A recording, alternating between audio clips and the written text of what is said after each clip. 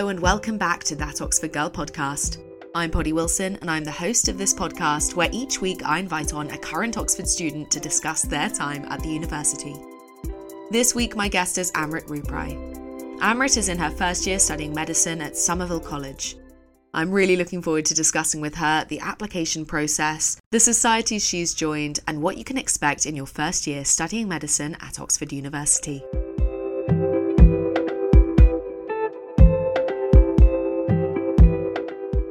Well, thank you so much for speaking to me today. Oh, thank you for having me. So you are in your first year studying medicine, and I'd really like to know what made you decide to apply for medicine in the first place. So my passion for the science behind the human body and like all the various processes that allow us to live our day-to-day lives really drove me towards the general scientific direction. And I have a particular interest in how drugs and therapies have an effect on the body. So not only am I interested in that, but I'm also interested in patient interactions and forming strong relationships with people on a day-to-day basis. So I feel like medicine was most so suited to me as a career. And applying to Oxford in specific, so during my application cycle, when I visited other universities, I I was always directed towards applying for a biochemical science degree or a biochemical engineering degree because I talked a lot about my inspiration for research. But during the same cycle, I attended the open day and they were having a meet the tutors session here for medicine. And once I talked to the tutors here, they seemed just as excited as I am and told me how nurturing Oxford is for individuals that want to pursue research as well as the clinical aspects of medicine. So this research side of things is maybe something that's a little bit further off, given that you're literally in your first year, but we were talking beforehand about the kind of things you might want to go into, look more specifically at when you're doing your research, which sounds so exciting. If you could explain for a non-STEM person what kind of thing you're interested in researching. So there's been this new technology that they've developed called CRISPR-Cas9, and it's a gene therapy where they can edit the genome of an individual, so by either adding or removing genes. And I think that's a really inspiring section because not only is it being employed in people, but it's also being employed in mosquitoes because they want to produce a population that's resistant to malaria so that they cannot transmit malaria anymore. So being relatively new, I think it's quite an exciting field because it's only been there for about 3 years now. Very nice. So when it comes to applying, if we begin with your personal statement, on that you can talk about any number of things, but I wonder if you could kind of talk us through your structuring of the personal statement, which is obviously something that many people find quite difficult or challenging or don't really know where to begin. So how do you go about structuring a personal statement? So basically I would start off the personal statement with like the drive to apply for your given course, because not only are you applying to a certain university, but you're applying for the same course at a range of universities. So you really want to make it very holistic in the sense that you want to display your passion. So this can be in the form of books and in the form of work experience that is related to your subject. So personally in mine, I wrote about this book that I read called 30-Second Medicine because it really helped me hone down on what field I was very interested in. And at the time, I was more interested in the involvement of physics in medicine. And I also talked here about any summer schools that I took part in. So I took part in the unique one, which is at Oxford. And that was great, yeah. Yeah, that was really fun. And the seminars that they gave us and the lectures were so inspiring. I actually attended it for chemistry, so not even medicine, but it's still applied because we were given a lecture on evolution, which was very, very interesting. Like they started all the way from the Big Bang. So it was so engaging. And in this paragraph, I also talked about my A levels and how they inspire me towards medicine as well. The second bit I would talk about is perhaps the first bit was very scientific. So the second bit could be more honing in on the on the people skills. So this was another book called Dear Life by Rachel Clark, which is about palliative care. And it really helped like seeing a different side of medicine. And in this section, we also talk about like work experience, like GP placements or anything that has been really fun, like making patient interaction a bigger part of your application. Because medicine is like once again you're applying to universities that also want clinical practitioners and not research individuals. And then finishing it off with like a paragraph on things that might not be related to your course, like sport or charities, etc. Yeah. So just to go back to Unique, I mean, there seem to be so many people that have really benefited from this summer school. And as you say, you have the opportunity to have these kind of lectures. So would you encourage other people to pursue the same thing? Yes, definitely. We had a doctor called Dr. Shire who also showed us her research, which was so exciting at that time because I was just in year 12 and it was like the opening of like a new realm for me. So she taught us about how she's made like her team and her developed a drug called propylene, which is a 3D version of a drug that's usually 2D because it interacts better with our proteins because we are 3D. So that was really, really interesting. Like they make it very accessible as well to students in like still doing their A levels. I definitely recommend it. And we also made friendships that like have lasted for quite long. Oh, that's lovely. Yeah. And then to go back to what you said about work experience as well, which is something that's maybe quite difficult to get in the first place. But what were the benefits of it, and also how did you come about getting a placement? So I when I moved here, I just applied to every single pharmacy within my area. And I went to the first one that got back to me and I volunteered there for about a year. And they were really, really inspiring and like I'm still very much in contact with them. They're like a second family to me because they just taught me so much about the medical sector as a whole. And yeah, I just went about applying to every single possible place. And then I didn't get any I didn't get contacted by many of them back just because they are looking for people like more qualified. But the ones that I did get contacted back from were very, very helpful. Hmm. It was very useful because there was a time when there was like an estrogen shortage in the UK and a lateral flow test shortage. So it was pretty interesting to see how that was dealt with and how they were distributed in like a very even fashion. So there were Hmm. instances like where I saw people would come in like as multiple individuals from the same family would come in one at a time and asking for like lateral flow tests, and it was just recognizing like when this was happening and like explaining to people like the importance of actually sharing the resources at this time. I talked about that in the personal statement as well, and they seemed to like it. Yeah. Brilliant. And I think from what I hear, the kind of practical experiences that you can have in real life Mm. that show how you deal with the pressures of being a doctor seem to be the things that they latch onto, from what I hear at Yeah, least. that's so true. That is really true. Mhm. And then the next thing you have to do for your application process is the BMAT, which looks like it's being scrapped, but will likely be replaced with something fairly similar. So for the purposes of, you know, helping in any way you can with the advice that you can give, can you talk me through how you approach a BMAT? So the BMATs, the first two sections, the first section is a section on science up to GCSE standard of knowledge, but the questions are phrased in a way that's very tricky. So my best approach would be to do as many past papers for section one and two because they are multiple choice questions. So you can get through them very, very fast. And if you did Mm-hmm. maths, biology, chemistry, and physics for your GCSEs, then you are like in a really good position because you already have consolidated knowledge. But if not, then there is a specification that's online.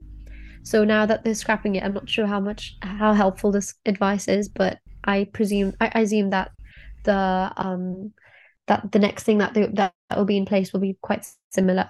So there must be a Mm. specification that will be released alongside it. And then I'd say the same for the second part. It's just doing as many past paper questions as you can. And then for the third section, it's an essay. And you get either an ethics question or a philosophy question. So depending on your interests, if you can do the philosophy question, then like all power to you. But there is no sort of upper hand with the questions. It's more picking what question you're Mm-hmm. more comfortable with. So Yeah. I would just practice a handful and approach teachers such as like either your philosophy teachers or your science teachers or your English teachers and ask them to give you general feedback on your prose and your writing skills, and then just working on them like that. I mean, it really interests me what we were saying earlier about how useful it is to get feedback from English and philosophy and sort of general Yeah, humanities teachers with this kind of yeah, thing. I think maybe there's a stereotype that it's not as interdisciplinary as it actually is in terms of you sort of need the communicative skills that you get from other subjects. yes. Um, which I think is a really, really interesting thing to consider with this application process. You also had some kind of workshops at your sixth form that proved very helpful. I wonder if you could tell Yeah, me about those. yeah. So we were given these workshops where everyone applying to Oxbridge was introduced to one another, and we were allowed to separate into like our various courses that we were applying for. So it was like Mm-hmm. the biologists, the medical applicants, um and the biochemists. We were working together, and then so were the physicists and the engineers. They had their own little group, and then the theologists, and then there was also a group for the lawyers and the historians. So we would all just get together and work on things week by week. So for one week, we'd work on interviews. For another week, we'd work on the BMAT and just helping each other understand the content. And it was just really, really wholesome because everyone was going through the same thing and everyone was in the same boat. So we all really understood each other. Mm-hmm. Yeah. And we all like giving each other advice. It was all in all a very helpful experience because it helped us all make sure that we were checking off all the boxes as well. So you had this kind of interview practice from those workshops. How did the structuring of those practices actually help you in the long run? What were the formats of the interviews that actually came to pass? So the sessions that we were given for the interview prep were really helpful. They were all sort of emulating the actual interview process. And then they were split into the preclinical and the clinical aspects. And preclinical mainly focuses on science and maths and problem solving, where you're Mm-hmm. faced with this like very, very foreign picture or pathway, and you have to show your thought process and how you would either find the solution or reach the end point. And Mm-hmm. and what teachers are not looking for is the right answer. They're looking for you to be very vocal about your thoughts and take them through your thought process and to really Yeah. think out loud and show that you are following their cues. Because at the end of the day, their selection process is like finding out who they're most able to teach. So Yeah. yeah, that was the preclinical interview style. And then the clinical interview is more of a standard medicine interview where you're faced with things like role plays and breaking bad news, etc. So Oh, wow. yeah, so yeah, that's it's pretty, it can get pretty heavy, especially if you've not practiced Yeah. before. Then it's really easy to like not take it as seriously and even laugh. Like it can be so awkward having to like pretend to be someone or to have someone pretend to act as something else in front of you. So it's really important to practice role plays first Mm. before being placed in a real one. And did you practice role plays in these sessions then? Yeah. Yeah, we did practice role play. Yeah. Yeah. I didn't realize it was quite so much sort of personality based. They're really looking for, well, I mean, it's a vocational course, isn't it? They're looking for someone who's going to become a doctor and has those personal skills. Yeah.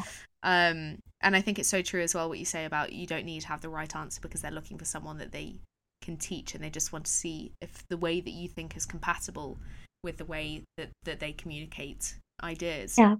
And I think that's definitely true for all sorts of courses. So, this is applicable to any number of applicants to the university. And you interviewed not only at Somerville but also at Wadham, which is, as I understand it, a standard practice that you interview at more than one. You interview at two colleges, in fact, Yeah. if you're applying for medicine. And did you know straight away that Somerville was the one for you? I did, because this is where I visited on my open day. And they were like serving us really nice sandwiches, and I met the teachers here, and we had that really engaging conversation about like Hmm. vaccines and research and medicine. And I love the vibe of it, because it's not the traditional universe like Oxford College. We're like red brick, and it's got a very homey feeling to it. So I really, really, really loved it. And we've also got a society called the Janet Vaughan Society, which is specifically for medics.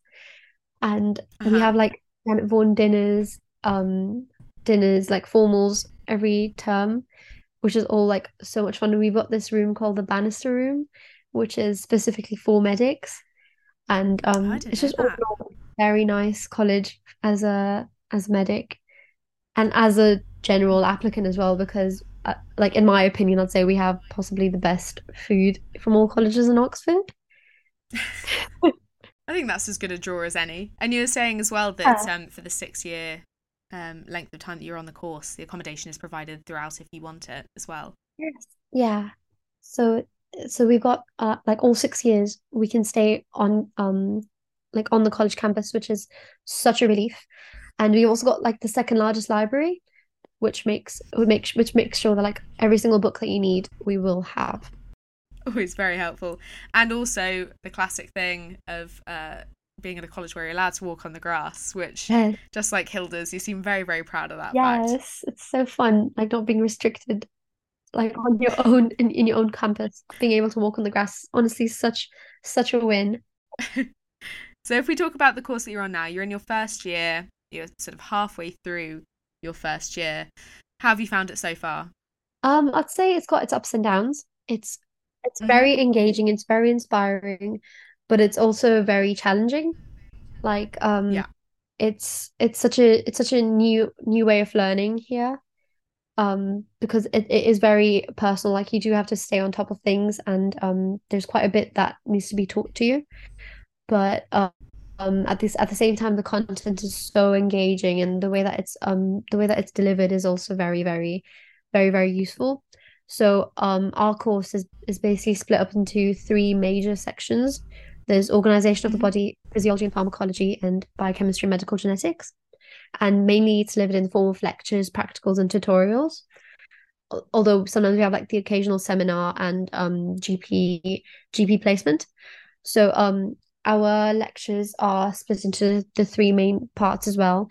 And then our practicals so far, most of our practicals have been based on organization of the body, which is both anatomy and embryology. So recently we had a chick heart practical where we had to separate the heart from a chick, and it was like the heart was still beating, which is My yeah, it goodness. was pretty difficult to do, but it's an important part of the course where you are actually able to visualize the real life structures compared to a textbook illustration. Mm.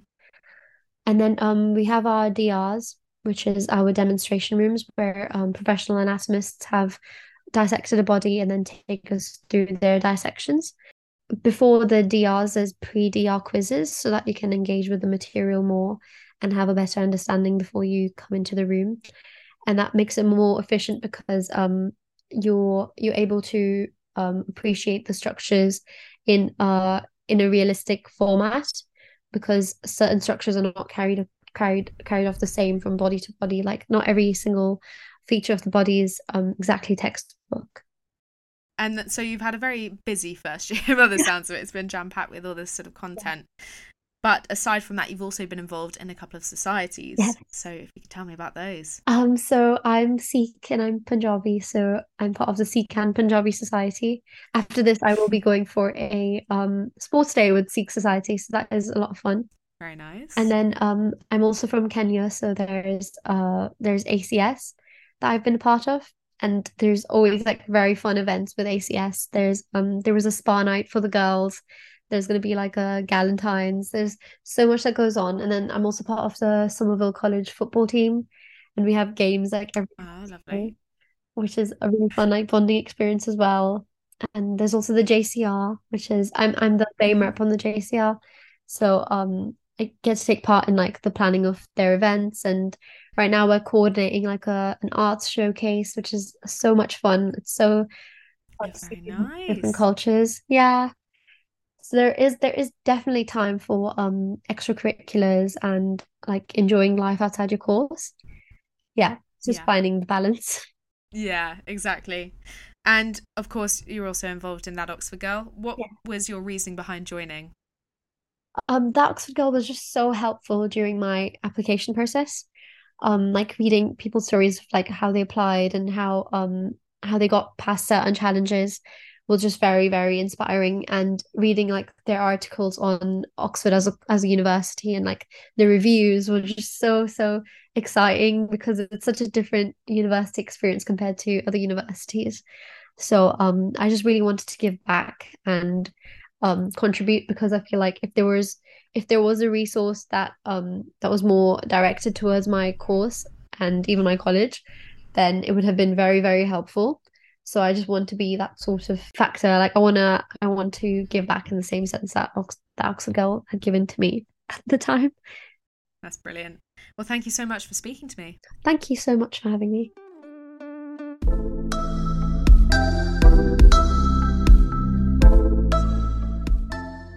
My thanks again to Amrit for speaking to me. If you enjoyed this podcast, then make sure to subscribe on the platform of your choice and to ring the bell to be notified when the next episode goes live. Also, be sure to check out thatoxfordgirl.com where new blog posts are uploaded weekly. Thanks again for listening.